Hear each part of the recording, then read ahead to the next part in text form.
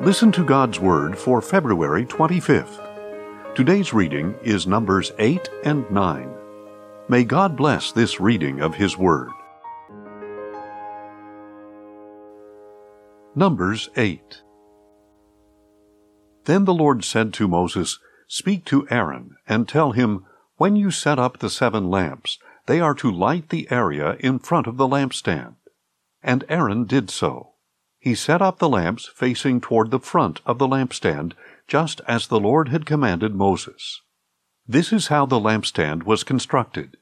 It was made of hammered gold from its base to its blossoms, fashioned according to the pattern the Lord had shown Moses.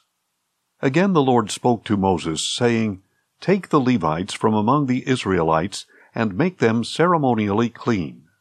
This is what you must do to cleanse them. Sprinkle them with the water of purification. Have them shave their whole bodies and wash their clothes, and so purify themselves. Then have them take a young bull with its grain offering of fine flour mixed with oil, and you are to take a second young bull for a sin offering. Bring the Levites before the tent of meeting, and assemble the whole congregation of Israel. You are to present the Levites before the Lord, and have the Israelites lay their hands upon them. Aaron is to present the Levites before the Lord as a wave offering from the sons of Israel, so that they may perform the service of the Lord. And the Levites are to lay their hands on the heads of the bulls, and offer to the Lord one as a sin offering and the other as a burnt offering, to make atonement for the Levites. You are to have the Levites stand before Aaron and his sons, and then present them before the Lord as a wave offering. In this way you shall separate the Levites from the rest of the Israelites, and the Levites will belong to me. After you have cleansed them and presented them as a wave offering, they may come to serve at the tent of meeting. For the Levites have been wholly given to me from among the sons of Israel. I have taken them for myself in place of all who come first from the womb, the firstborn of all the sons of Israel. For every firstborn male in Israel is mine, both man and beast. I set them apart for myself on the day I struck down all the firstborn in the land of Egypt. But I have taken the Levites in place of all the firstborn among the sons of Israel.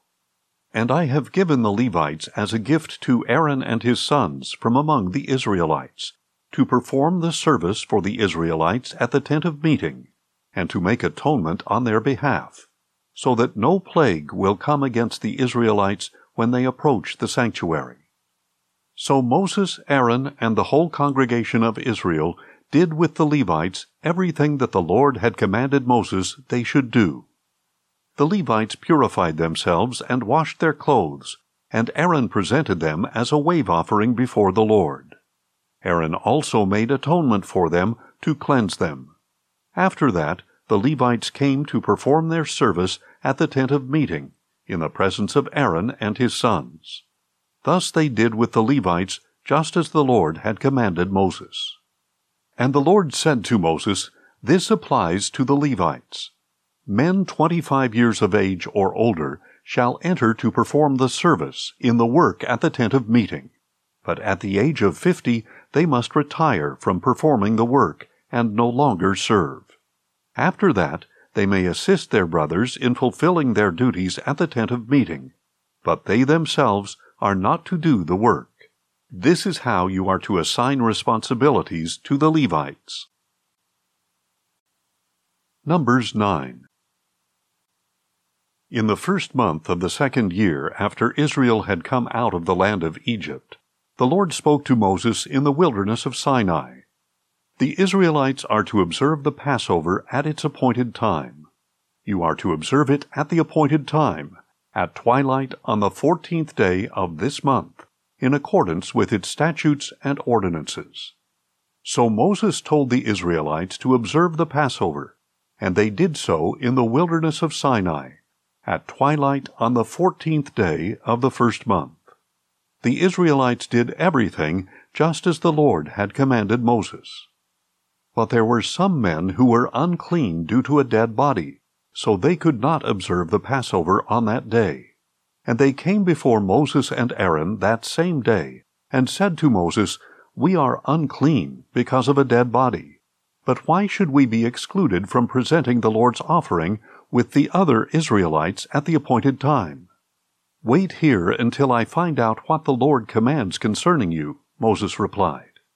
Then the Lord said to Moses, Tell the Israelites, when any one of you or your descendants is unclean because of a dead body, or is away on a journey, he may still observe the Passover to the Lord. Such people are to observe it at twilight on the 14th day of the 2nd month. They are to eat the lamb, together with unleavened bread and bitter herbs.